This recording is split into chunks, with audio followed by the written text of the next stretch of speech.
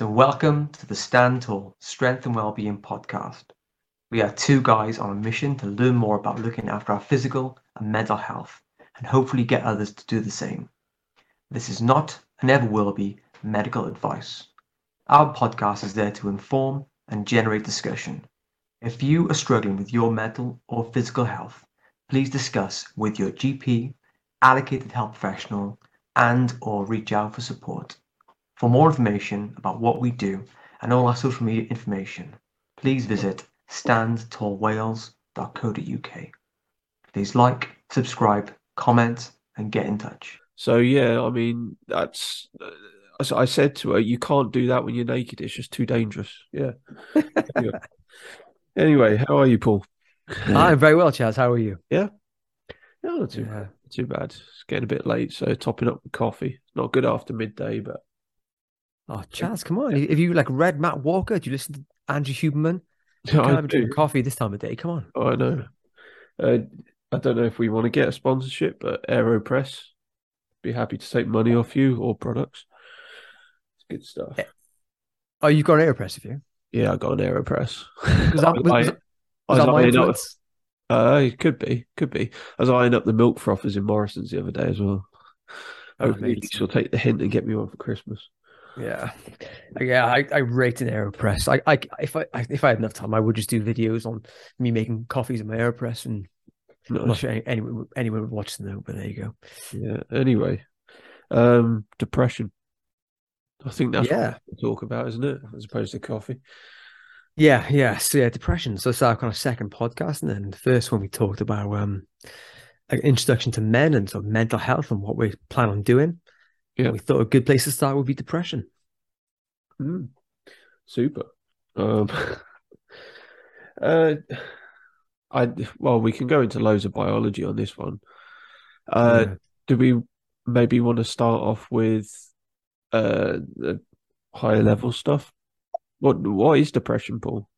I mean, do you just have the moody blues? What's all this about? I've heard of it before. What is depression? Yeah. It's a really big question. It's a very difficult question. And I think, simply put, I think depression is a diagnostic label, isn't it? So I'm not in a position to diagnose anyone with depression. Being a nurse, not my job, but being aware of the kind of depression criteria is important. I think I'm not sure whether you've heard of this, Jazz, but have you heard of the Diagnostic Statistical Manual number 5? DMSA. Is there something like DSM? Yeah, DSM-5. DSM. And there's one, the World Health Organization used, well, which is the ICD, which I think they're on issue 10, I think. And so these manuals that have all the diagnostic criteria, all the kind of terms. So fundamentally, depression's a set of symptoms that fit the diagnostic criteria of depression. And I know a lot of these are very obvious to people, but having a depressed mood most of the time or nearly every day, lack of pleasure nearly every day, kind of weight changes, weight gain, appetite changes, physical slowing of your body, so just thinking slower or moving slower, whether that's observable or not, fatigue, feelings of worthlessness and hopelessness, guilt, diminished ability to think and concentrate, thoughts of death, suicidal ideation, and these sort of things aren't explained by other health problems or other mental health conditions. So they're essentially the symptoms. And in order to be diagnosed with depression, you would need to see a clinician who's a specialist, and they would have to be able to tick off all these sort of boxes and sort of say that you have depression. And then there's lots of different types of depression as well. There's probably far more than I'm aware of as well. But the main one being sort of major depressive disorder, or MDD, and that refers to quite an acute, some more short-term bout of depression, to quite significant symptoms, typically kind of 2 weeks period or more, and then you have the kind of more longer-term depression. And so I think it's changed names. It used to be called dysthymia.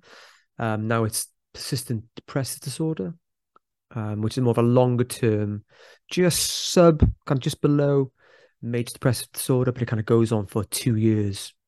sort of in duration. Both very serious problems, very difficult to manage sometimes for people, and when they're severe as well, it can be debilitating. And then, like in the UK, just to kind of make things a bit more confusing as well, we tend to divide them into sort of 3 or 4 sections. So subclinical being, they got symptoms, but it doesn't meet any threshold. Mild, moderate, severe. So mild being it's kind of mild impact on someone's life. Moderate being it's a moderate impact. Then severe being it's significant. It's a clearly having a very big impact on their social, occupational, just day-to-day stuff. So that in a nutshell is what depression is. I guess that's from a very medical perspective, I suppose. But yeah, does that sort of make sense, Charles? Yeah, I mean, well, it does to me. I've had to do a lot of reading on this one. I think you've pretty much wrapped up the podcast there, Paul. We can just go home now. Yeah. Yeah. You've covered a lot there. Maybe we should go back and talk a bit about what you've said. Have you got a checklist there that you were reading down by? No, yeah. So literally, all I've done there is I've just wrote down all the diagnostic criteria that's in the DSM. So I might sound very intelligent, but I just read up. We circle back. What was the first one you mentioned there? Depressed mood. Depressed mood. So what are we talking about there with depressed mood? Feeling a bit blue, or is there something more to that? Yeah, it's depressed. I think taking a huge step back here, and when we say depression or depressed, it's sometimes people use it as, I feel a bit depressed. The local shop ran out of, I don't know, tins of custard. I feel a bit depressed. We use that term really flippantly, don't we? We talk about being depressed as just being like, interchangeable with a bit sad or a bit ticked off. But yeah, when we talk about depressed mood, it's this idea of everything being turned down. And when I talk to clients who are struggling with depression, I often say, like, a good way of understanding what depression is the word depress, which I have not looked at it in the dictionary, but I imagine it'll say something like to turn something down or push something down or suppress something, like. And that's kind of how I see depression is everything about you, the way you feel, your mood, everything's just dampened down. So a depressed mood can be just it could be feeling nothing, feeling low, feeling just really kind of sad or down. But it's an emotion, but it's all kind of just turned down. It's that, I think that's. And I guess depression is quite hard because it can vary and change. And I think another thing, just to add more confusion to depression, is when we, from a kind of cognitive behavioral therapy perspective as well, that depression, the emotions that go alongside depression tend to be anything. It could be anger. It could be, guilt, shame, apathy, feeling like it's all numbness. So there's a huge range of emotions come into depression. But it's the idea that everything's turned down with depression. Yeah, so I think you packed something in there quite tightly I'd like to unpick. You gave that first example about the shop running out of milk. There's also, if you want to dig a bit more into that, you're talking about the difference between reacting to something that's happening appropriately and everything appearing to be depressed. Everything is getting you down. I think because obviously if something horrible's happened to you, then you might quite rightly feel depressed about it.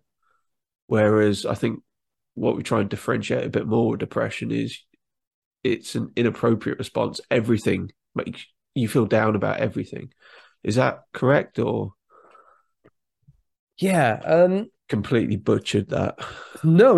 It's absolutely right. And I think it touched on something that's really important. And I think we'll probably go on to talk about this, but there is a genuine response, isn't it? A genuine response of sadness, of feeling depressed when something really bad happens. If you've gone through loss or grief or a really difficult life stressor, you could probably tick a lot of boxes for the depression criteria, can you? You could feel down and hopeless. You could feel really numb. You could just lose your appetite or whatever it might be. And that could be depression. Yeah. If you look at the criteria. But is it depression? I don't know. It's really tough. But you're right there. It's some people who have depression, the more kind of longer term, that persistent depression. This is where it gets really messy I think, and quite complicated. That it's a mixture of biological stuff going on. I'm not saying the biological stuff's causing it, but there's a mixture of the cognitive stuff going on, so that the person will think a certain way, will think everything in a very negative way. And I'm sure we can go on and talk about some of the kind of the thinking element a bit later as well. So it's everything. It's that persistent stuff. It's thinking is negative. The way they deal with problems is negative. The way they feel is really bad, negative, numb, nothing. The way they deal with emotions can be really negative. Everything around them is negative. And it really kind of messes things up and makes things really kind of long-term and chronic and difficult and hard to get out of. And I guess there's more long-term depressions there. They're really tough to to snap out of. You need help sometimes. Yeah. Anyway, Checklist Charlie, what you got next on your list? Well, I've symptoms now, yeah? Yeah. Yeah. Anhedonia. Do you know what that is? Yeah. Not enjoying anything. Exactly, yeah.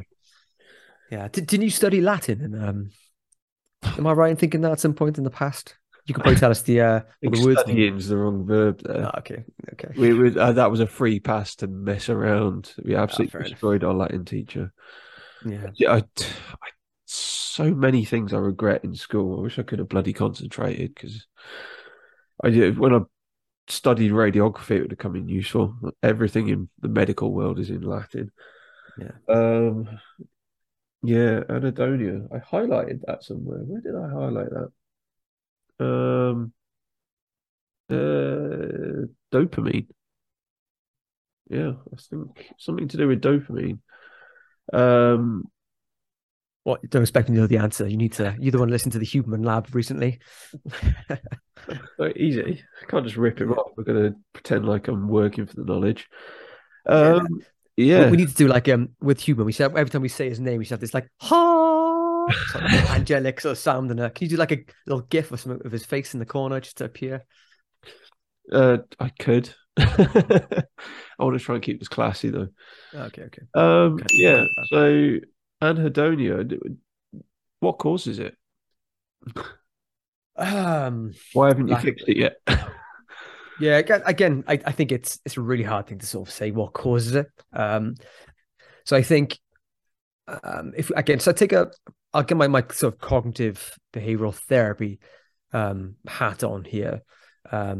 And so when people struggle with feeling very depressed or struggle with symptoms of depression, people are often caught in a bit of a rut, a bit of a cycle. The term we often use is a vicious cycle.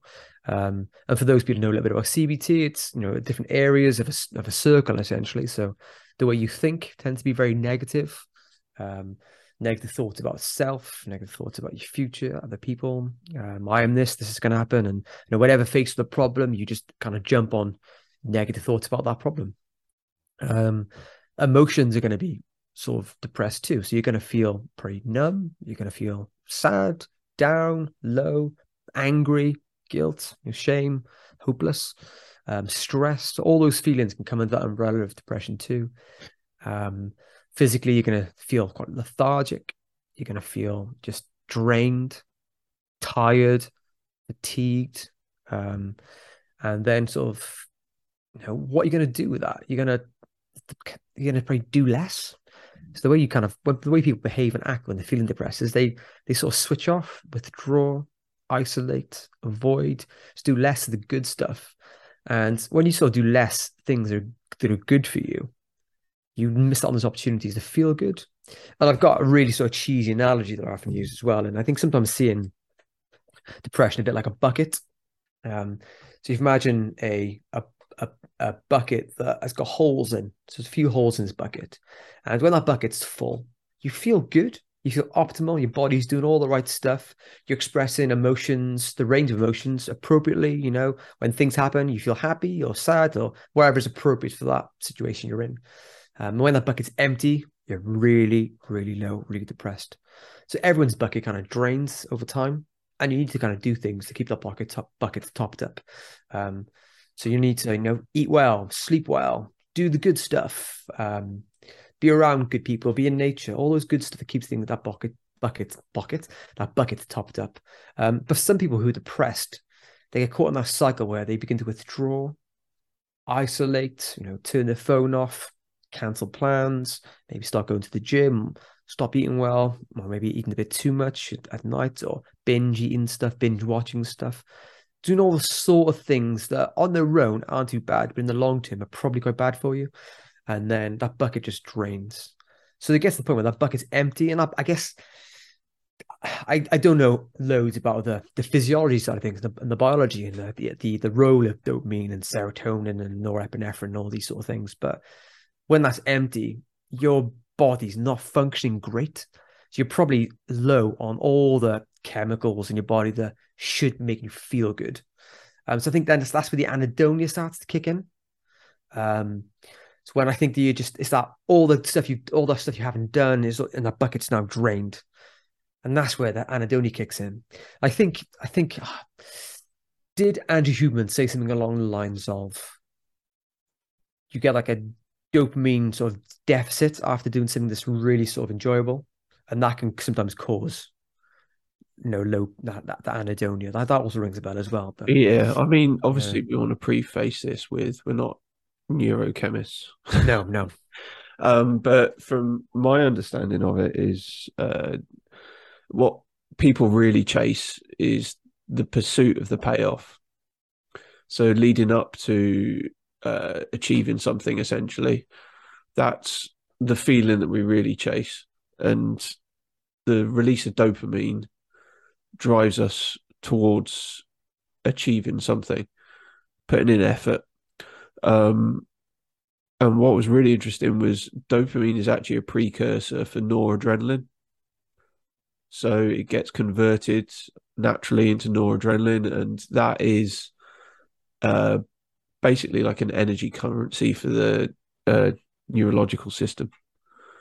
So it gives us adrenaline, gives us loads of energy.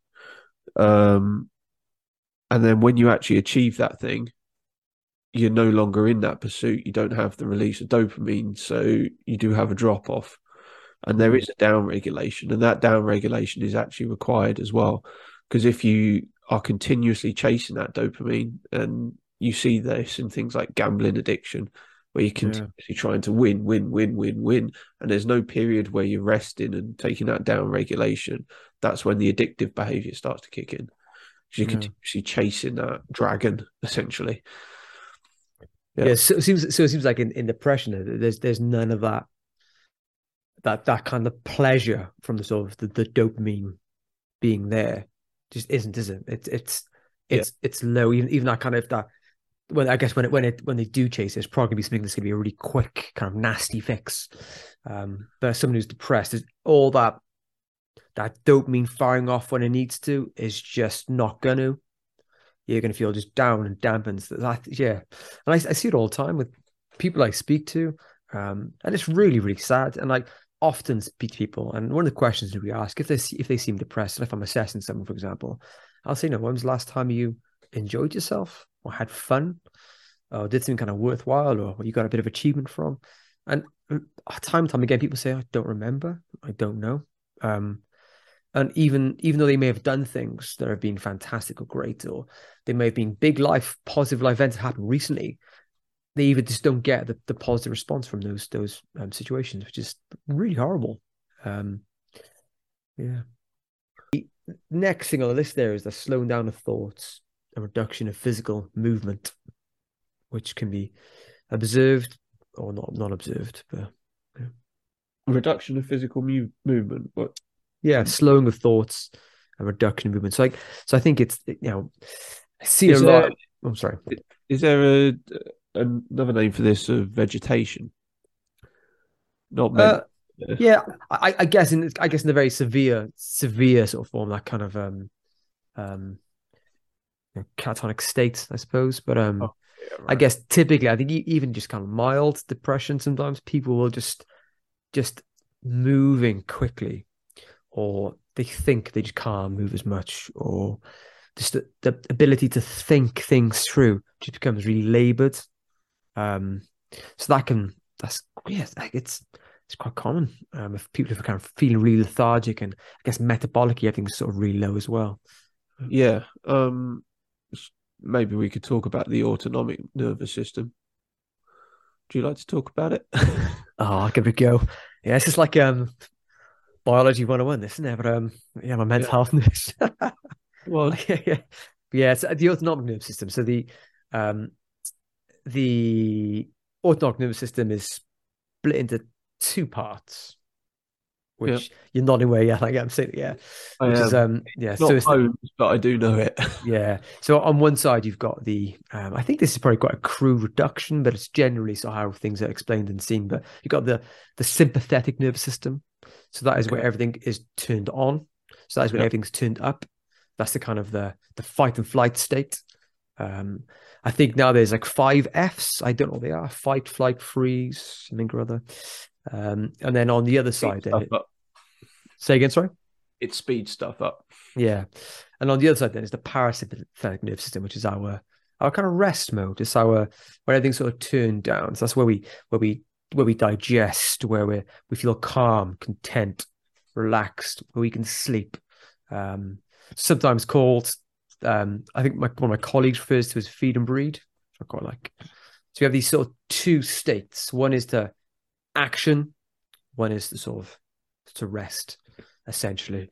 So yeah, so I'm not sure how that kind of ties in with sort of depression, but I feel like with depression sometimes people are persistently in the sympathetic, like everything's turned on for long periods of time, everything's turned up, they're releasing all this adrenaline all the time, this cortisol, all the hormones are off whack, and then they have this, I guess things get really low and they burn out, I guess. But so I'm not sure how that would necessarily fit in with depression, I suppose. But well, from what I understand about it, it's you're quite prone to depressive episodes after prolonged periods of stress. Yeah. The prolonged period of stress basically has the sympathetic nervous system turned on for a long time, and the parasympathetic nervous system tries to rebalance that, and then it ends up slowing you right the way down. It's almost like it depresses you. It slows you right down. It slows everything down. Your autonomic nervous system controls everything in your body that you're not clever enough to think about. So your guts, your heart rate, breathing, everything, it gets slowed down because you overactivated the speeding up bit and your body's trying to rebalance, and it just pushes it back the other way. The pendulum swings too far the other way. Yeah, that makes a lot of sense. Yeah, and I think I wrote a blog the other week on stress, talking about this kind of stuff. But yeah, just appreciating what you said there with that pendulum, isn't it? It's when if you're in this, like if the pendulum swings really high one way, so that everything's geared up, everything's turned on, there's that fallout afterwards, where it swings the other way. Yeah, what I'm guessing now with depression is that pendulum gets caught, isn't it? Doesn't come back. Yeah. After every sort of prolonged chronic exposure to stress, your chances of having a depressive episode go up precipitously. Yeah. If you've got sort of a genetic predisposition to this, you're especially more vulnerable to it from sort of prolonged stress. Yeah. Yeah. I mean, there's other things that happen in stress that were quite interesting. Yeah. There was inflammation. When we're under a hell of a lot of stress, inflammation goes up, and that seriously affects our ability to produce serotonin. And I think it goes against us completely. The pathway in your brain that creates serotonin, which is created from something called tryptophan in your diet, that actually gets converted into something called quinolinic acid, which is pro-depressive. It's a neurotoxin. And one of the things you can do to counteract that, so if you're having a lot of stress, is to exercise, because exercise will shuttle the quinolinic acid into your muscles instead of having it in your nervous system, essentially. Yeah. So that was quite another, I think we could probably have another Andrew Huberman meme going on there, or GIF or something. Yeah. There. Yeah. He's a cool guy. You should listen to his podcast. I mean, that's how I know any of this. Yeah, I think as I made a reference to the podcast and writing something the other day. Number 34, it's the depression one. This is really good. Yeah. You know them by number by heart. Yeah. Yeah. Then we got then fatigue, which I think is probably already quite self-explanatory with, so I'm looking at the list here, sorry. Yeah, I think Fatigue. you covered Yeah. that off. Yeah. Feelings of worthlessness.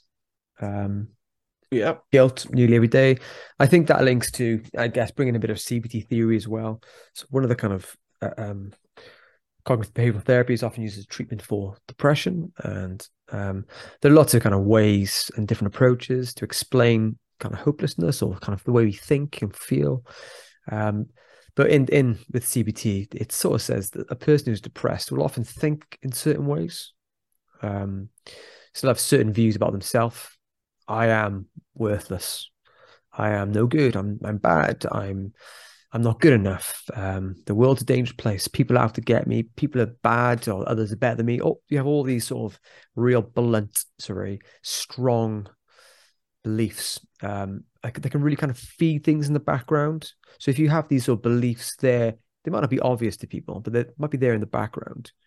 Whenever you're faced with challenges, whenever you're faced with difficulties or problems, if you have let's say you get a job offer, someone who's kind of well or not depressed might go, oh great, it's a really good opportunity. A bit nervous, I'm a bit scared, it's a new thing, but yeah, it's a really good thing for me.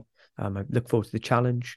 Someone who's really depressed or someone who's feeling really down for a long period of time, well, they might go, oh God, they're going to find out I'm an imposter. I'm not good enough. I'm going to flunk this like I do everything. I'm not good enough. People are better than me, so I don't deserve this.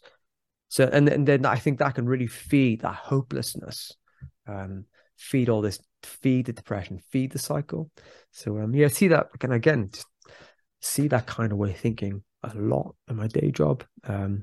Self-confabulation. Yeah.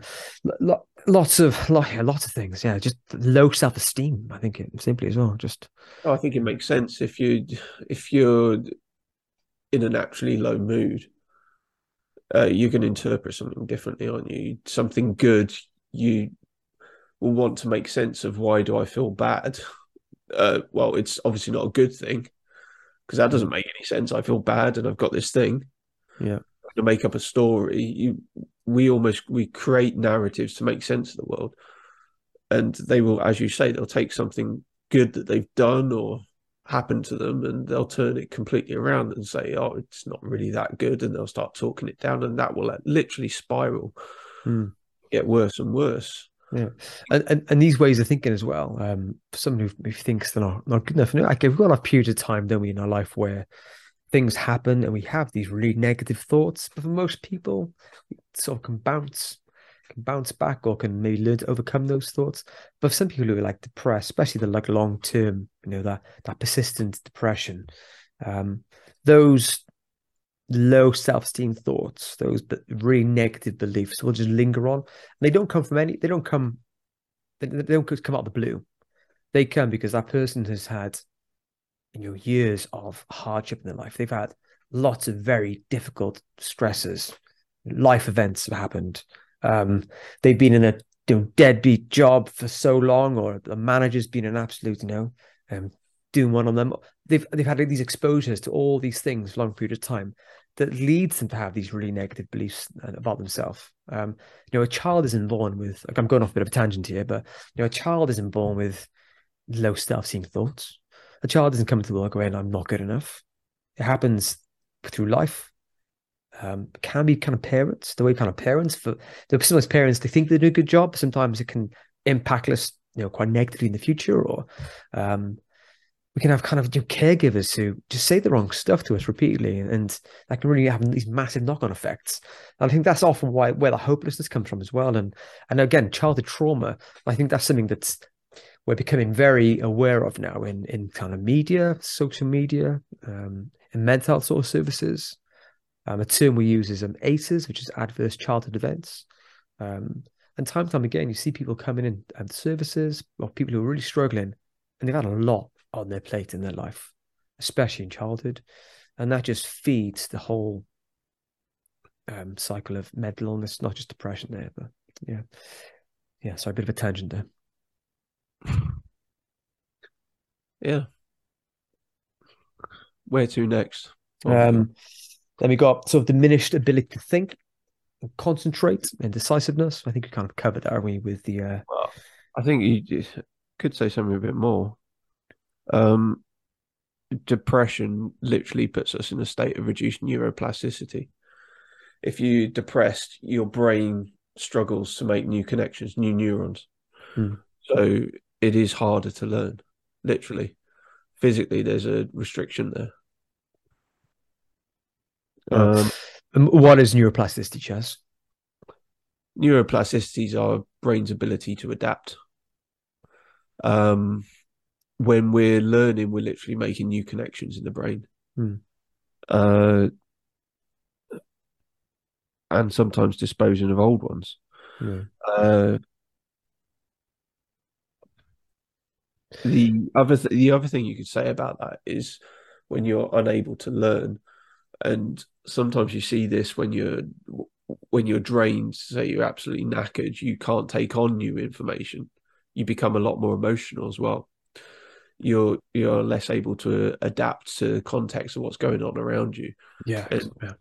For example, someone might say something to you that rubs you up the wrong way.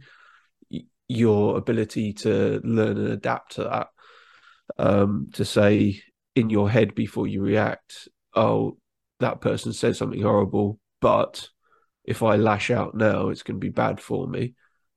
That's just gone. You can't do that. You can't make those changes, those steps. And so you just react emotionally. So people do, like, they'll snap and be more aggressive, or they'll just react emotionally to things because they can't react logically. Yeah, that's such an important point to that. I think that's one thing that earlier on I sort of alluded to, that depression is not just feeling down. It can be a range of emotions, and that's exactly it. But what you said there is that threshold to sort of be able to control or manage difficult emotions or manage difficult situations. Your ability to deal with those situations, deal with those kind of emotions, just goes. And so any negative emotion that's there is going to come out when you're depressed, whether it's severe self-loathing, anger, snappy, irritability. Your ability to kind of to have a level head just out of the window, because the emotions are literally in the driver's seat in your sort of frontal, well, your no frontal cortex. Yeah, it's a really important point there, Chaz. What you got for me? And then kind of the last one is sort of thoughts of death, recurrent suicidal ideation. And that can be with or without a plan. And I think part of my, when we speak to a lot of people who are depressed, we always ask about, people having thoughts about ending their life, having thoughts not to be here. And again, I've got a blog article on that as well. And almost everyone I speak to, which is just, I say it out loud, it's horrible, it's sad. Everyone I speak to will say, yes, I have thoughts of ending my life. Oh, I have thoughts of not wanting to be here. I wish I could just turn the lights off. I wish I could just escape. So those kind of thoughts are not specific. They're not specific where people, I'm going to kill myself. I'm going to kill myself by doing this. They're just, I am fed up. I feel like absolute crap. No, I'm so stressed. All this stuff on. I want out. And I will say to people who are in that situation, and I'll say literally, your brain is a supercomputer. It is designed to get you out of hardship. When things are really tough, your brain wants to preserve. Preserve is the wrong way of putting it. Sorry, but it wants to sort of to find a way out of this problem. And sometimes the thought of just not being here or escaping life altogether will come to the sort of forefront. It'll be there. For some people, then having that thought is so shocking and horrible that they think about it, they beat themselves up about having the thought, and that kind of forms a zone cycle then. And think of them, it's horrendous, but yes, I think that just having those thoughts is so common. What's less common, I guess, thankfully, but it unfortunately does happen a lot, is actual planning or preparing to really harm yourself or take your life. Yeah. It's unfortunate, but it is kind of almost like the end state of this disease. I suppose if it's allowed to progress on to a certain state, that's where it gets to. Yeah. Um, I think it's so important to normalize like the what's the point thoughts. Because if someone is really depressed, those thoughts are gonna come up at some point. yeah, I'd be hard pressed to find someone who's, ticking the boxes for something like a major depressive disorder or persistent depressive disorder who don't have those thoughts at some point. And those thoughts are okay. It's just your brain's trying to solve a problem that everything's really tough. I feel horrendous. I want out. And you will have those thoughts will just pop in randomly. You don't mean to have those thoughts. You're not sitting there thinking about these thoughts. They just happen. And when they do happen, it's almost seeing them as a symptom. Or it's a side effect of depression, not you. I think sometimes just distancing yourself from that thought those automatic thoughts that pop in. They're not you. They're that's depression. I think it's a really important thing to sort of people think about because they will come up, and when they come up, people shouldn't beat themselves up or be in shock or be in denial or keep it all locked up, and that makes things worse inevitably. So yeah. yeah. So those are all the symptoms. Yeah, so that is essentially we just kind of went through the DSM symptoms of depression, and we talked a little about them all then, yeah. I suppose it's probably important to mention that you don't have to have all of those. No, yeah, and it's I think if someone wants to get diagnosed, it's a doctor, it's a medical doctor or a psychiatric professional like a psychiatrist or some psychologists. They're the ones who would kind of give that formal diagnosis and use that criteria. So yeah, and they're trained to do that. So if someone feels they are depressed, speaking first point call the GP and getting referred to the relevant mental health team to sort of speak to someone about these things. Yeah.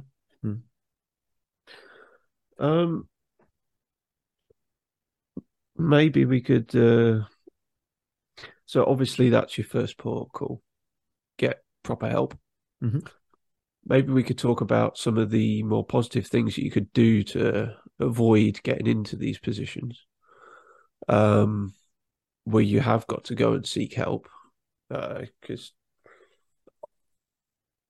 not to talk it down, but there's obviously things you can do to sort of increase your foundation that you're standing on, so you don't end up in that sort of state. Obviously, people do end up there through no fault of their own, but there are things you can do to help. Yeah. Any ideas what we should talk about there? Yeah, I a big open one. Yeah.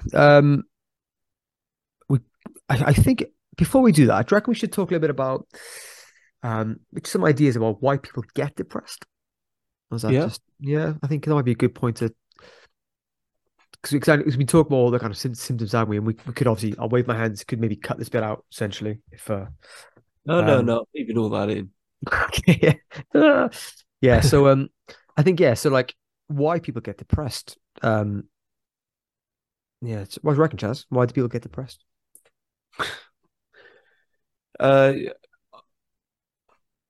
Obviously, you could split it into two big categories. There's the exogenous and endogenous. So exogenous are reasons outside of you.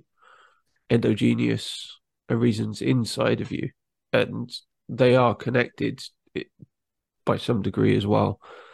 But obviously things can come along that obviously warrant you feeling depressed. Say like a death of a loved one, something like that, a big loss.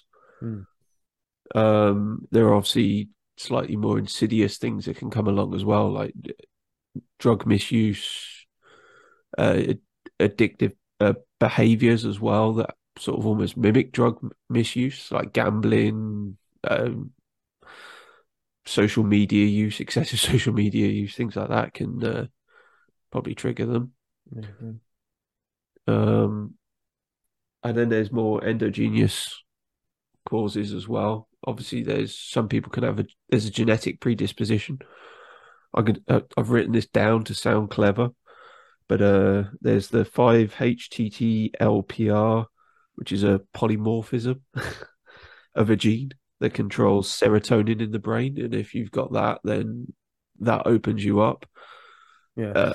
to be predisposed to depression. I was I've heard that compared to like the gene for maybe being overweight. That it's almost like eating food or eating too much food can make you overweight, whether you got the gene or not.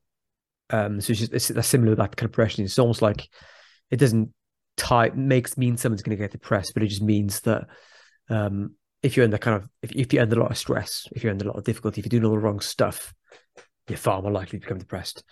Yeah, so it's almost like that, comparing it to a gene for being overweight, if there was one. Yeah, so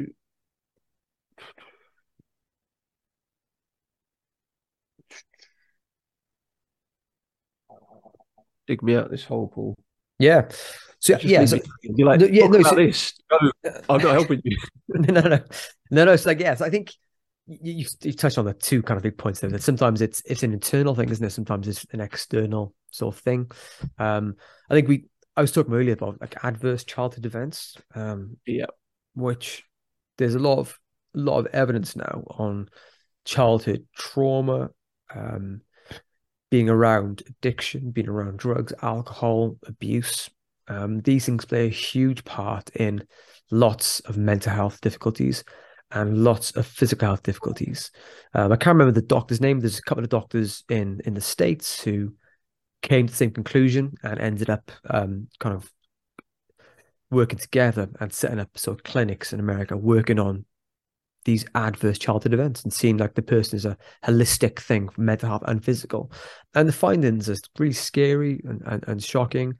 And I see it time and time again. Clients who come to services who just struggling with all sorts of mental health difficulties, often depression is there. They've been through the mill, been through childhood trauma.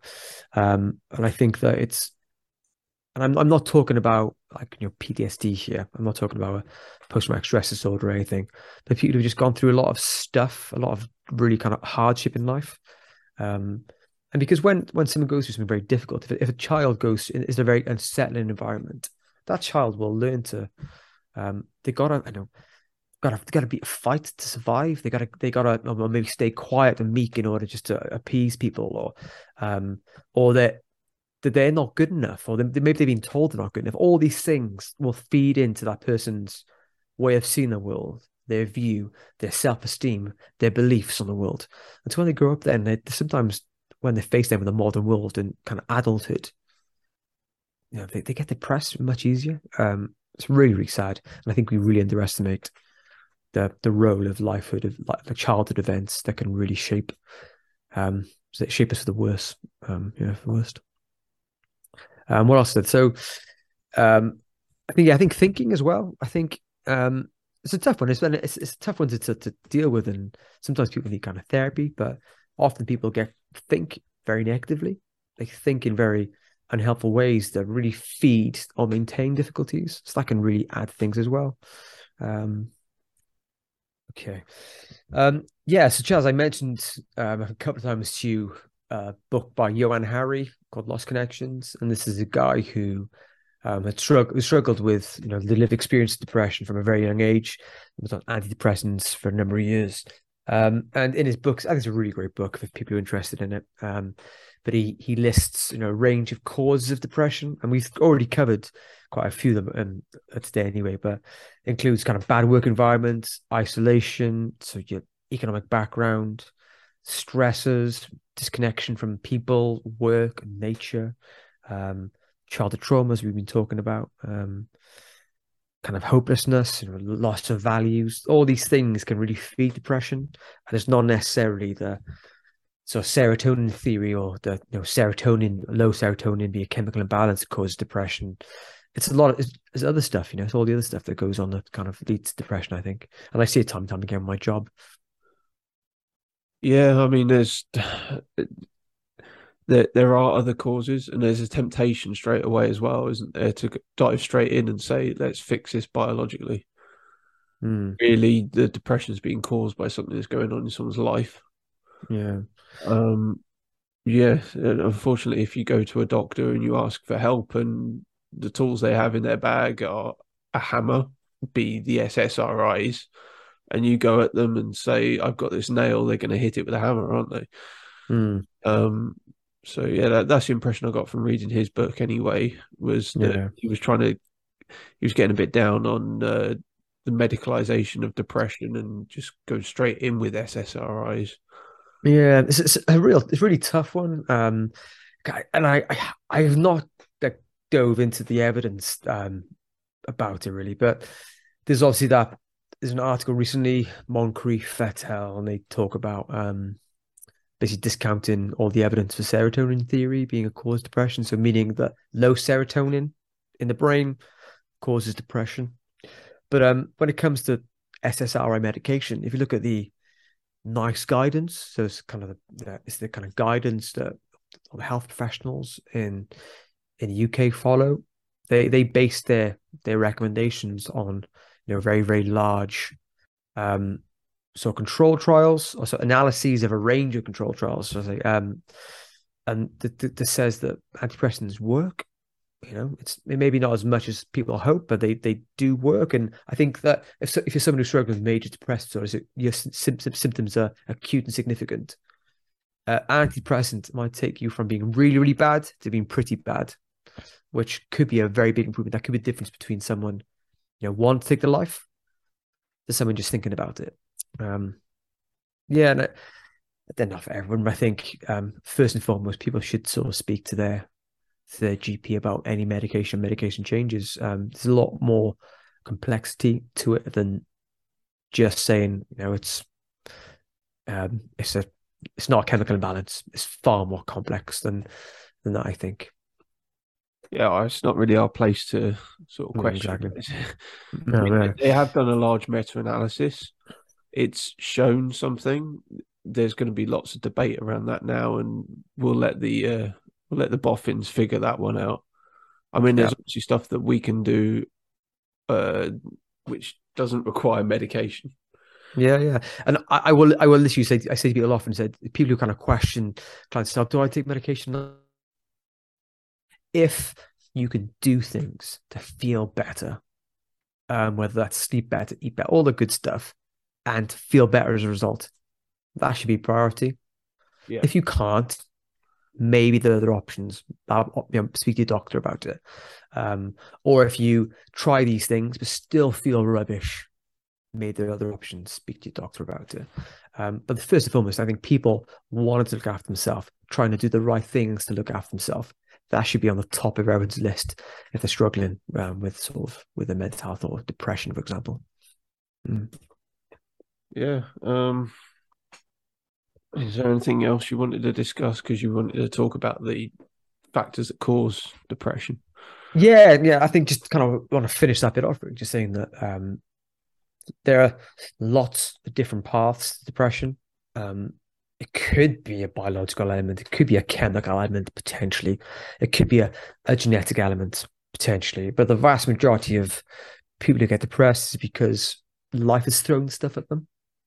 And as a result, they feel a certain way, they think a certain way, behave a certain way. And we all got it in us to kind of to make little changes to these things to make ourselves feel better and maybe sort of stave off or beat depression or manage depression. So whatever the cause is, I think there's always things that people can do to sort of start to make changes, improve their mental health. What changes would you recommend? Changes. I get it. Obviously, you know this. People listening to this know this, but it varies from person to person, and everyone is different, and everyone has their unique sort of needs. But I think,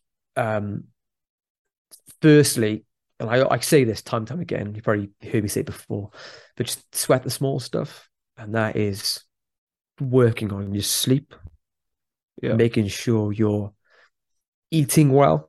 Not eating, too much of the bad stuff. You've got a good sort of balanced diet, connecting to nature. You're exercising, all the small stuff. And I want to say exercise. I don't mean just going to the gym every day. I mean just getting outside, go for a walk. If you're able to go for a run, if you do go to the gym, go to the gym. If you can go to the gym with people, go to the gym with people around you. All these little things. And all the simple stuff. And can I go through the list here, Chaz? Would you mind? You've got a list. Okay. I've got a list, yeah. So again, this list here comes from the Mental Health Foundation, and they carried out this huge, I'd say, groundbreaking study, which I don't mean to diss the boffins of the Mental Health Foundation, but they've come up with a list that you would think would be common sense to most people. The fact that, and the list kind of, there's something that sums this up, isn't there? Where the simpleton ends up in the same position as the expert. yeah. I can't remember what that's called. I gotta look it up at some point. Yeah. So these are the mental tips. I think it's no specific order, but nature, being in nature is one. Learning to understand feelings and how to manage them. Talking to the people they trust and support. Don't use drugs or alcohol to cope. Getting help with debts and finances. Creating a better world. So what I mean by that is helping others. Exercise, eating healthy, being open to new experiences, and plan things to look forward to. So that they are the final recommendations of a range of health professionals kind of writing this. There's a huge kind of journal article on it, and that's what they come up with, which sound painfully obvious, don't they? They sound obvious, but I guess the issue is the people who are really struggling don't do those things. I certainly don't do those things when I'm feeling really down. But so yeah, they're the kind of things that people should really be thinking about. Yep. Should we do what we did at the start? We go through those one by one. Yeah, go for it. I like. What was the first one? It was getting in nature. Nature, yeah. What do we mean by nature? Naturism, it's a really obscure kind of hippie sounding. Not to trash on hippies. There are a range of studies. I've not seen these exactly. I've heard of them, but a range of studies of simply just being around greenery, being outside in forests and in nature by the sea plays kind of a huge impact on just our well-being in the moment. They can be very mindful experiences. They're kind of can be very peaceful. Range of benefits. And most people who access nature are going to be doing some form of exercise at the same time, or can be doing it with other people. It's win-win then. Sounds like one of those things where it's packaging up a lot of stuff there. You mentioned obviously there's a bit of exercise involved there, but also it sounds like almost a decompression. You're getting out away from all the stimulus that you'd have in an unnatural environment like this office, where I'm surrounded by monitors and lights and things that are grabbing my attention, constantly stimulating me. As I mentioned earlier, with dopamine, you need that sort of decompression phase where you're being continuously stimulated, you're continuously seeking something, like you're working, burning the candle at both ends. You need a period where you're decompressing, allowing those levels of dopamine to come back down again to a normal level. That sounds to me more what they're getting out there. I'm sure. I think it's just simpler than I think that when you're outside walking around, you're spending less time thinking about bad stuff. You're spending more time concentrating on where you're walking, looking at stuff, and it's quite in that way. I think it's quite a mindful experience where you're not sort of trapped, getting hooked on all the negative thoughts and emotions you experience it, and you're more outward. So I think it can be that simple for people. Certainly me anyway. If I'm running, say in a local park or down a coastal path in where we live, it's very hard to think about bad stuff when you're not trying to fall over or trip over a rock. What was number 2? Learn to understand and manage feelings. Which I mean, this can probably trace this back to your what you mentioned earlier about childhood experiences. when we're very young, that is when we develop our ability to control and integrate all of our emotions into sort of a solid human. But yeah, we need to understand that we have emotions. We shouldn't let them dictate to us. We should try and incorporate them into our character. Have you got any thoughts on that one? I think just recognizing that I'm nicking lots of ideas here from an approach called acceptance commitment therapy. For those who are interested in that, I would recommend looking at Russ Harris's book, Happiness Trap. But it's the idea of just accepting emotions as being just human experience. The things that are just innate to you. You're going to feel sad. You're going to have all these difficult things. We often have these emotions for a reason, and emotions don't dictate what we should do next as well. So just understanding anger, for example. We get angry when there's an injustice or when there's a slight on us or something really gets under our skin. We might get really angry, but it's just an emotion. You don't have to be aggressive. You don't have to do things, act on that anger. So I think sometimes having that awareness of just emotions are these things that we feel. We don't have to do anything about them. We've got the ability to not bottle up is the wrong way of putting it, but we've got the ability to sort of just feel those emotions as they are, and then just wait to respond to those emotions. I think that's a really important thing for people to consider as well. Yeah, I mentioned it earlier as well, that ability to context switch. So you get an emotion because something happens, someone calls you a rude word. You don't naturally have to react using that emotion. There is a mechanism in you that allows you to step back, assess the situation, and decide what your action should be. I can't remember the exact details. I think Andrew Huberman was discussing them with Jordan Peterson on his podcast. Our ability to context switch, where we can adapt and change the context of the environment that we're in. As I said earlier, that I guess our ability to do that is depleted when we're depressed and we react emotionally. So sometimes there is a bit of a biological factor there that you can't always control that as well, but we should be able to control our emotions, and it's something that you can practice as well. Yeah, I think it's almost like, even though just saying that control your emotions, it's not even that. I think it's just being like almost sort of being aware of your emotions. I think because we can't control emotions. I think it's accepting when you can't control your emotions. Oh, you're not going to stop yourself from feeling something. But that doesn't have to precipitate action in the real world, does it? Exactly, yeah. And often when we are controlled by emotions and we respond with our emotions, if it's sadness or anger, for example, you're going to respond in a very sad or very angry way. And often those responses will just feed the whole cycle of feeling depressed or feeling angry. So sometimes just feeling those emotions, accepting them, being aware of them, and just thinking about your next steps a bit more thoughtfully, I think is hard to do, but I think that's the kind of path we should try and take. Yeah. What's next? It's talk to someone you trust and support. Anything want to say on that, Charles?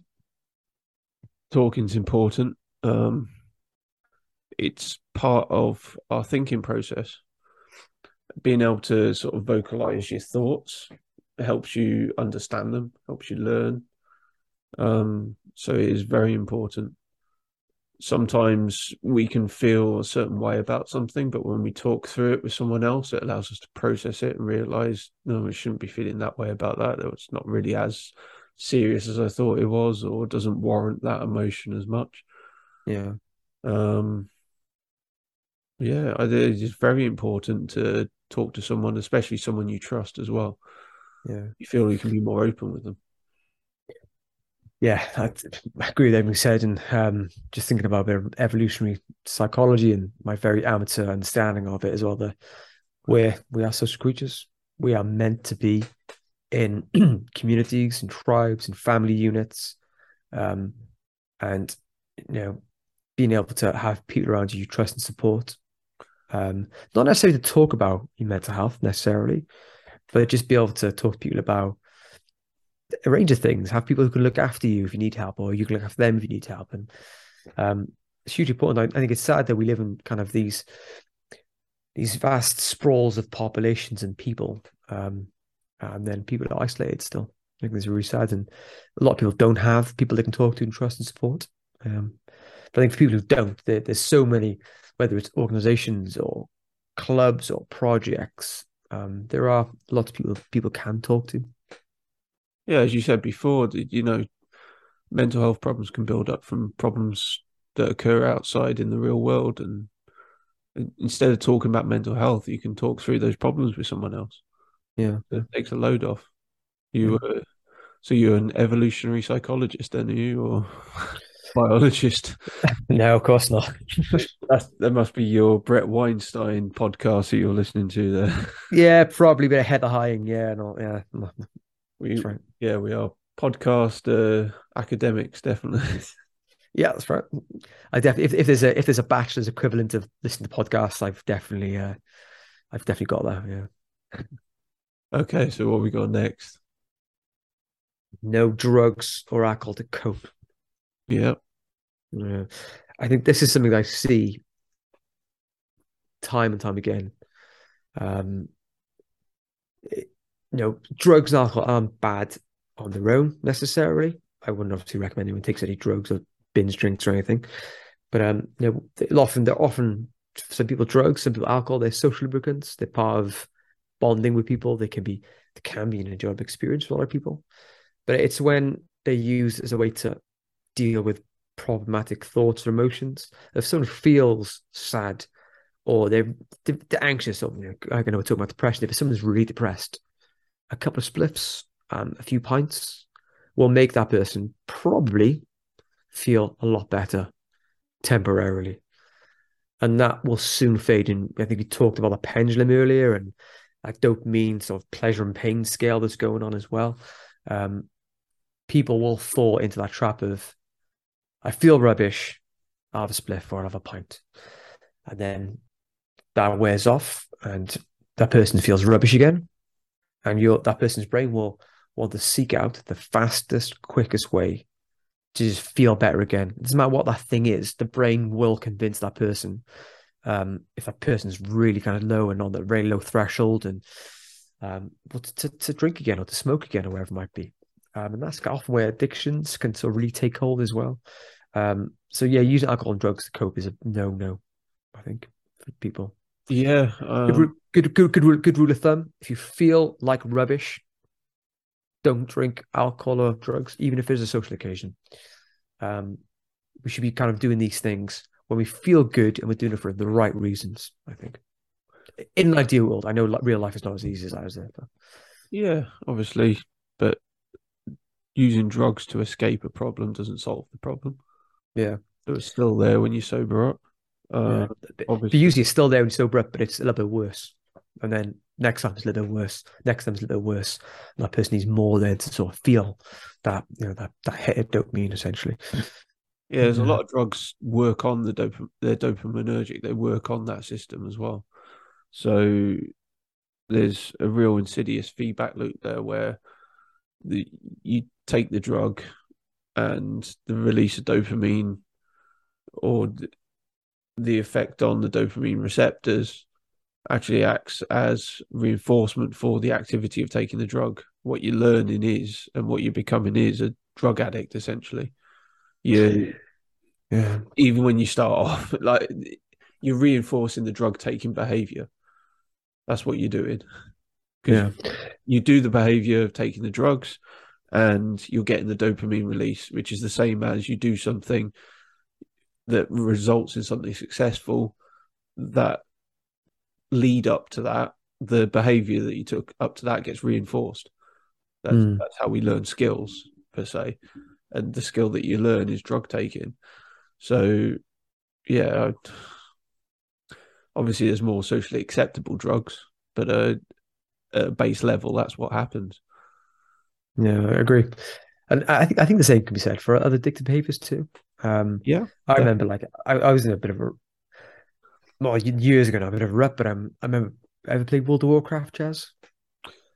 no, but I'm familiar with it. Yeah, I remember playing that for literally a month straight as a full-time job, essentially. And I remember looking in the mirror going, what the hell have I done to myself? Um, and that just chasing that dopamine, just that escapism. But it's a recipe for disaster. I think gaming addiction now is such a huge problem, especially with young men as well. It's worse now because the games are designed to be more addictive as well. I don't know if you've Yeah. noticed that they're designed much more like the cheap mobile games, the freemium gaming that you get on mobile phones. And they look more and more like just basically games you tend to see in a pub on one of them sort of slot machines or fruit machines. Yeah, It's you've more heard the like Roblox there, you Candy just Crush and things like that. It's horrendous. yeah. Yeah. To go with the next one. So yeah, next one is finances and debt, which I think those things can act as chronic stresses, can't they? Those things can just persist, and be in the background niggling away. They can do, yes. Obviously, money is very important. Yeah. Yeah. I don't really think I can say much more than that, to be honest. Sleep. I think we should do a podcast on sleep, Jazz. Yeah, you can do a whole podcast on it. Yeah. The anecdote I always go back on when we talk about sleep and how important it is there was a study in America. They took a bunch of students. They were college students. They were like your jock types, your really fit, healthy guys. Sleep deprived them 4 hours sleep a night for like 3 nights. They took their blood before and after the study. Their blood after the study, they were pre-diabetic. It screwed them up that much that they essentially had the same blood as someone who was chronically obese and had loads of other things going on. It was just horrendous. Sleep is so important. And there's loads of other things that happen in your sleep which are critical for your mental health. Yeah. Just get some sleep. Yeah, 7.5 hours plus. Yeah, you want to avoid huge amounts of stimulation in the evening. Try not to drink caffeine after midday. Wind down before bed. Read a book or something without bright lights. Just chillax before bed. But yeah, we can do a whole podcast on that. Yeah, I think the big thing there, a lot of evidence I've read recently is early morning, set your alarm, same time every day, early morning sunlight. That's the you want to be regular for sleep. You want to be regular with your sleep, and the thing that you can control is when you wake up. It's harder to force yourself off to sleep, but if you set your alarm for every day, then you'll naturally tend to get tired at the same time every evening. Yeah. And it's better to be asleep from the hours of midnight onwards, because that's when our body goes through a lot of circadian related sort of activities that triggered at a certain time of night. So I always try and be in bed and off to sleep from about 9:30 to 10 onwards, so that I'm definitely asleep from 12 till about 4, when my body's doing a lot of the stuff like repair and things like that it should be doing. Yeah. Try not to be awake at night. It's not good for you. Obviously, it's unavoidable sometimes, but I don't miss night shifts, that's for sure. Yeah, they make you feel like hell. Yeah, that's right. Yeah, so next is create a better world. So I guess helping others. Yeah. You could potentially talk about existentialism there. You're doing something outside of yourself, giving yourself a bigger purpose. Yeah. You're leaving a stamp on the world that's positive.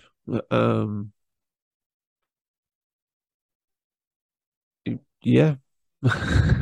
Yeah, I think it's doing helping others. It does so much for our kind of self-esteem and how we see ourselves, and it adds value. And you mentioned the kind of existentialism. It does gives us purpose. It gives us value.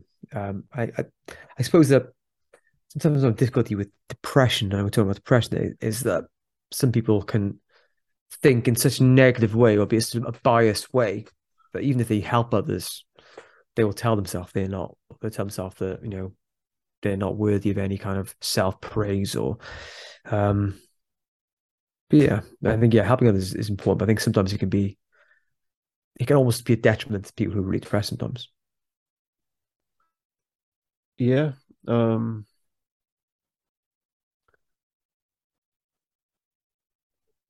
And one thing that's jumping into my mind there is your ability to sort of interact with someone else also affects your ability to interact with yourself. You are a person in the greater scheme of things. So if you are able to work with other people, you'll cut yourself more slack as well. Your ability to empathize with someone, understand them, accept their shortfallings, that's also something that you're practicing that you can then transfer to yourself and cut yourself a bit more slack. I'm being really sketchy with this, but the best way to describe it is it's like a skill, and that skill is transferable. Your ability to help other people will affect your ability to help yourself. Does that make sense? Makes absolute sense. Yeah, that's really spot on. Doesn't sound like it should make sense when I hear the words coming out of my mouth. No. I think we talk about that sort of thing in regards to compassion sometimes, and often this is used in compassion focused therapy, another approach. And it's kind of what I said there. Sometimes it's just almost treating yourself like you treat a loved one. Yeah. Really hard to do in practice. Really hard to do if someone's really depressed, because that just doesn't come naturally. But you have to build that skill, Chaz, exactly like you said. So you hit the nail on the head there. And when your bucket's empty, when you're really depressed, then being able to fall back on a well-practiced skill is a lot easier than being able to develop one from scratch. Yeah. So if you do practice it on other people, it makes it a lot easier to do yourself, love yourself. Yeah. Yeah. Anything else left on there? Was that done? No, there's a couple of things, but I know we're on the end of time here, aren't we? So yeah. Go on then. Yeah, so other things then people can sort of do to help with sort of depression is exercise, keep moving. I think this again, we should probably do an entire podcast on this. And I think it's one of those intuitions that other people generally accept, that exercise in various forms can be hugely beneficial to our mental health. And I think particularly depression. Yeah. What do you think, Charles?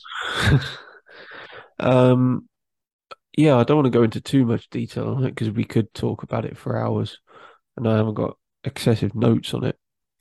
But I suppose if you wanted the top level answer, if your body's working well, it's going to be the best platform for your head to be mounted on. That's probably as far as I really want to go right now, because there are lots of facets to that. Yeah. I think, just to add to that, exercise, often it's a very social thing as well for some people. I think that can just add another layer of connections and sort of benefits as well. Exercise is great to go through a bit of suffering voluntarily with someone else. Yeah. That will build a really strong bond. That's for sure. Yeah. So we'll definitely dedicate an entire chat about that, I think, Chaz. Yeah. Then next one, eating healthy.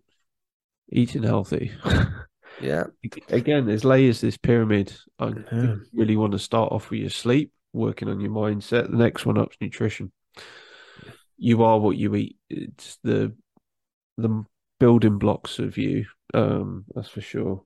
One of the big things to mention though with nutrition, fish oil, omega-3s, something that we really, really miss in our diet here. It's something that I believe the Nords do quite a lot. They know about it. They take their fish oil every day. Yeah. In the winter when they tend to get depressed. The reason behind that being it's anti-inflammatory. there's different types of essential fatty acids. The omega-3s are anti-inflammatory. The ones that tend to be quite high in Western diets, I think it's your omega-6s and 9s, they're pro-inflammatory. So when we eat these fats, they go into making up our cells in our body. If something happens in our body, say during exercise, you break down muscle. If you have high blood pressure, it damages your vascular walls. You get cell damage. Those cells are then broken down through metabolic pathways. Your pro-inflammatory ones will actually create inflammation. Omega-3s decrease it. So if you have more omega-3 in your diet and so forth in your body, it actually decreases inflammation. And then inflammation in the brain can actually interrupt the pathways where you make things like dopamine and serotonin. So that can affect those levels in your brain. So high inflammation can lead to low levels of neurotransmitter, which can lead to depression. Yeah. Just talking about omega-3, I bought like the tablets. I realized there's higher EPA in the kind of bottle stuff. This is vile. I had this like image, a memory of being force fed as a child. Well, the actual oil itself is the actual oil, yeah. What I've discovered is it's for those people who want to take a cheap alternative that's got higher levels of the good stuff in it. To add it with a glass of water, and it sits on the water because it's obviously lighter, and you can usually drink it without the oil actually touching your tongue. It's vile. Yeah. When I eat like a psychopath, so when I go to the gym, I have a box of cooked chicken, almonds, pumpkin seeds, a piece of fruit of some kind in there, like banana or orange, and I usually chuck in my my cod liver oil and my glucosamine tablets in there as well. Yeah. And I sat there working away on my laptop in between workouts, eating my lunch, picking out almonds, pick one out, put it in my mouth, bit into it. It was a cod liver oil tablet. The coaches saw me run so fast to the toilet. I was there glugging down water. I was almost sick. It was disgusting. It was absolutely foul stuff. Yeah. And I think I'm quoting Andrew Huberman here as well, just from memory of his podcast on depression. I'm sure he said there's some big studies. There's some big studies that are kind of put on a par with antidepressive kind of effectiveness. It's on the same kind of level of benefit as an antidepressant of some people. I don't know the details of the study or anything like that, but that's interesting, isn't it? They're just, I guess, that anti-inflammation that it kind of helps. Yeah, so eat healthy. And I think, as you said at the beginning there, we are the building, our food is the building blocks of us, and it's very important. Again, I think we'll do a whole podcast on nutrition easily. Most definitely. Then just one more here is plan things to look forward to. Anything to add there, Charles? Yeah, I think it's a bit deeper than that. Planning things to look forward to. Life is difficult. You need something to live for. Someone who has a why can live through any how is a great expression. So you should have an overarching goal in your life, something big, probably something that you'll never really attain. If you go back to earlier, we mentioned that it's the pursuit of something as opposed to actually attaining it. Because when you attain it, you then get that massive drop off, that anticlimax. That's a word everyone knows, anticlimax. But it's the leading up to it that we really enjoy. So you probably want to have a big overarching goal. I mean, loads of us had these when we were kids. We wanted to be an astronaut or be something like that. But for some reason in life, we shed it away. Even if it's unattainable, something that you can always work towards, you'll get pleasure from that. And from that big goal, you can then get smaller goals. You might want to be an astronaut, which means you need certain academic qualifications. You could always work towards some of those academic qualifications, even if they're big goals. The ones that feed into those want to go back to night school and get GCSE maths because you want to then go off to college and get A-level maths, which then go off to university and get a degree in maths to then go off and be an astronaut. Little goals that we can work towards that you can always gain a bit of pleasure from in pursuing those. You need something overarching like that.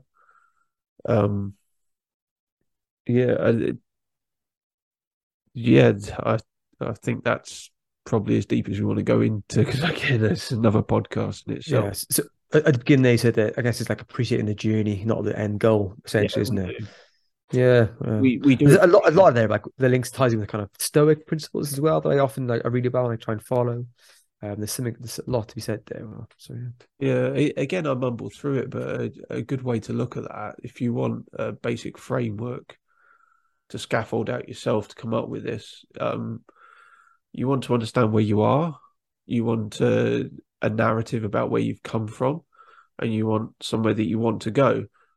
And then when you're working towards that goal of where you want to go, you will get pleasure from it. You'll see that you're moving towards that target, and that will give you pleasure, as opposed to maybe if you look at that final point on your list, planning for things that will give you pleasure, you don't want short-term payoffs like that.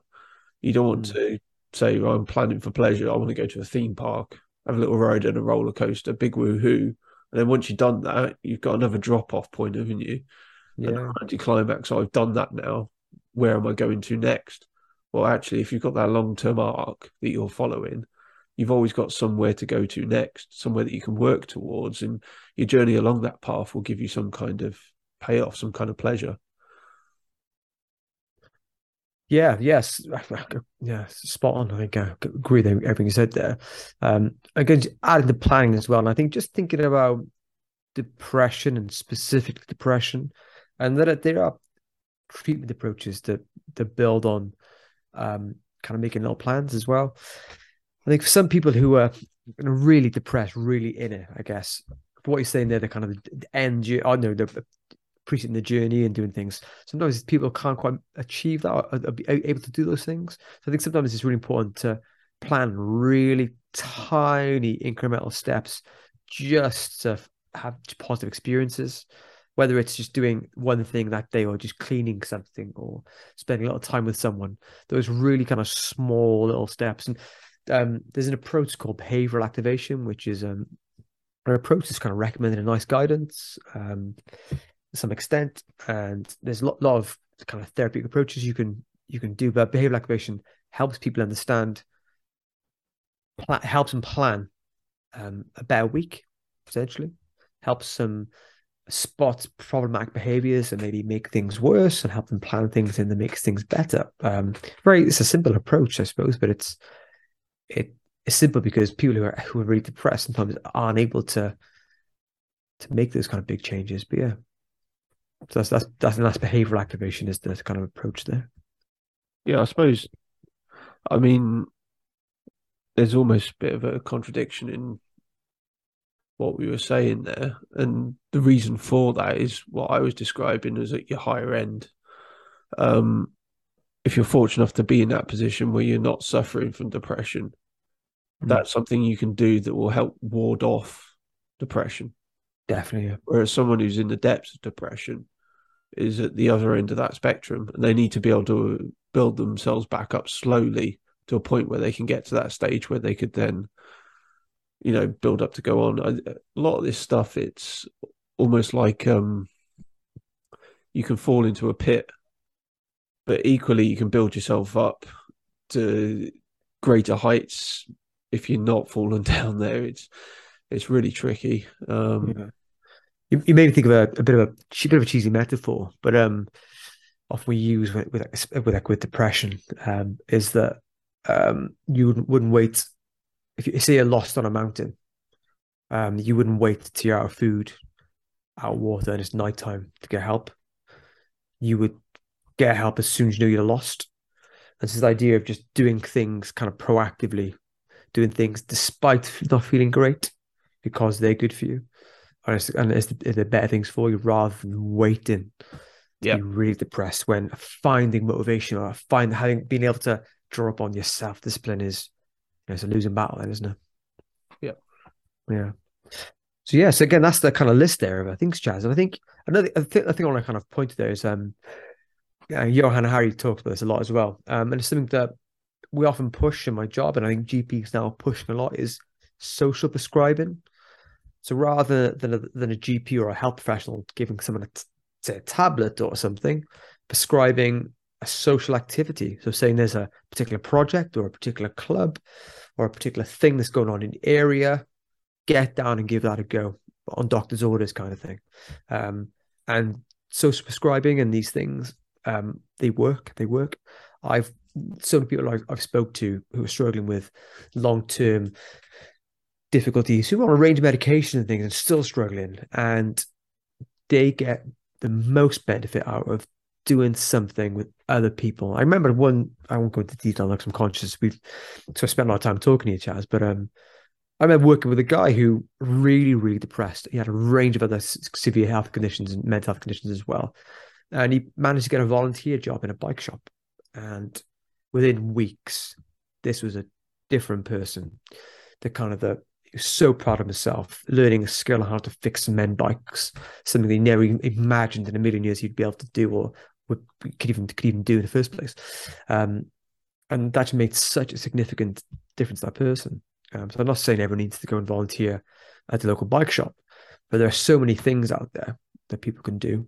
Whether it's clubs, whether it's kind of what we're going to be doing with Stand Tall and now getting guys to lift weights and learn about sort of mental health. These things can make huge differences that don't involve, the typical medical approaches. Yeah. So yeah, in terms of, we've talked about loads today, Chaz. We've talked about, I guess we've gone through all the kind of symptoms of depression, using the sort of the kind of the diagnostic criteria as a bit of a guide there. We've talked, haven't we, about the kind of causes of depression. We've talked about all the things people can maybe do with depression. Anything else we want to ask or talk about? No, I think that it's a bit frustrating because I feel like I want to go off on a deep dive on all these different subjects. Yeah, same here. I feel myself kind of trying to hold myself back, even though I do ramble on a bit. Yeah, so much isn't it? Yeah, a lot of the rambling is coming from the fact that we're trying to hold ourselves back. You feel like you want to explain something, but you're like kind of pulling yourself back and going, no, we need to save that, because each one of these things we can go into we could talk another hour and a half on each one of the things we talked about, I think, easily. Yeah. So I wouldn't mind just maybe mentioning some of the options people can maybe do. I think that'd be really useful. Yeah, so there are a range of approaches and treatments for depression. I think if someone feels like they might be struggling with some of the symptoms of depression, maybe stop Googling symptoms and maybe speak to your health professional. Now, in GP surgeries, there are mental health workers there you could talk to. There are well-being workers you can talk to, or your GP. And if needed, go to get referred to a specialist, get referred to maybe a primary mental health team who can see you and provide a range of interventions. And there's a range. There are lots of different approaches. The main ones being sort of cognitive behavioral therapy approaches delivered in sometimes one-to-one work, group work. There are a lot of online options as well, a lot of Zoom things, a lot of courses available. Acceptance commitment therapy, something I mentioned. Russ Harris's book, Happiness Trap, is a really good introduction to that. There are lots of courses being run on acceptance commitment therapy too. There's behavioral activation, which is another approach. Again, available online courses, one-to-one work, group work. There's so many specific treatments out there that are being, that have a strong evidence base that work for depression. So they're the kind of, again, the more treatment side of things. But then, as the things you mentioned, that social prescribing, that doing things that are good for us, all the good stuff, they should be on the top of the list too, I think. Yeah.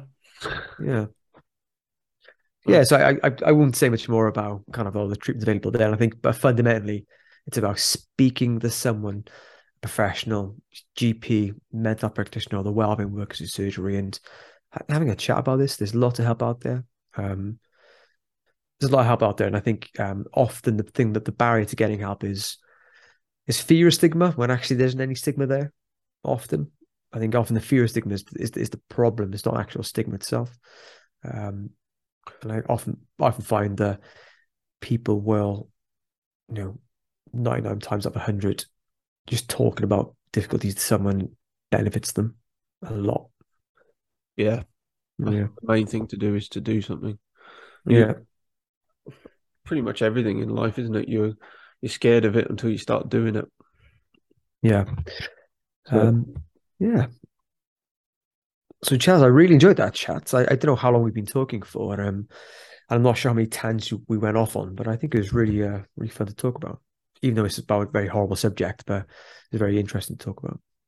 yeah, I think I do need some sleep now, though. My buzz is starting to wear off from the caffeine. Yeah, yeah, Well after midday. yeah. Do what we say, not what we do. Yeah, that's right. Yeah. All right, then. You off for a good sleep now, Paul? I am, yes, yeah. Got a daddy daycare tomorrow, so I need my sleep for that, Charles. That's for sure. Nice. I'm on leave, so I've got to go and grow my beard back. I've been ordered to by my wife. Yeah, yeah, yeah. That's looking good. Like you've got a bit of stubble there, Charles. It's growing back quite quick, I think. I think looks good. The fact that the first thing my wife said to me was grow it back is not a good sign. Yeah. Cover up quick. Yeah. Right. Yeah. So Charles, lots of food for thought now for future podcasts. I think there were so many things we could have talked about for hours more. I hope we've covered the main bits of depression. We started, so I think we'll say goodbye. Good night to the audience then. Good night. Yep.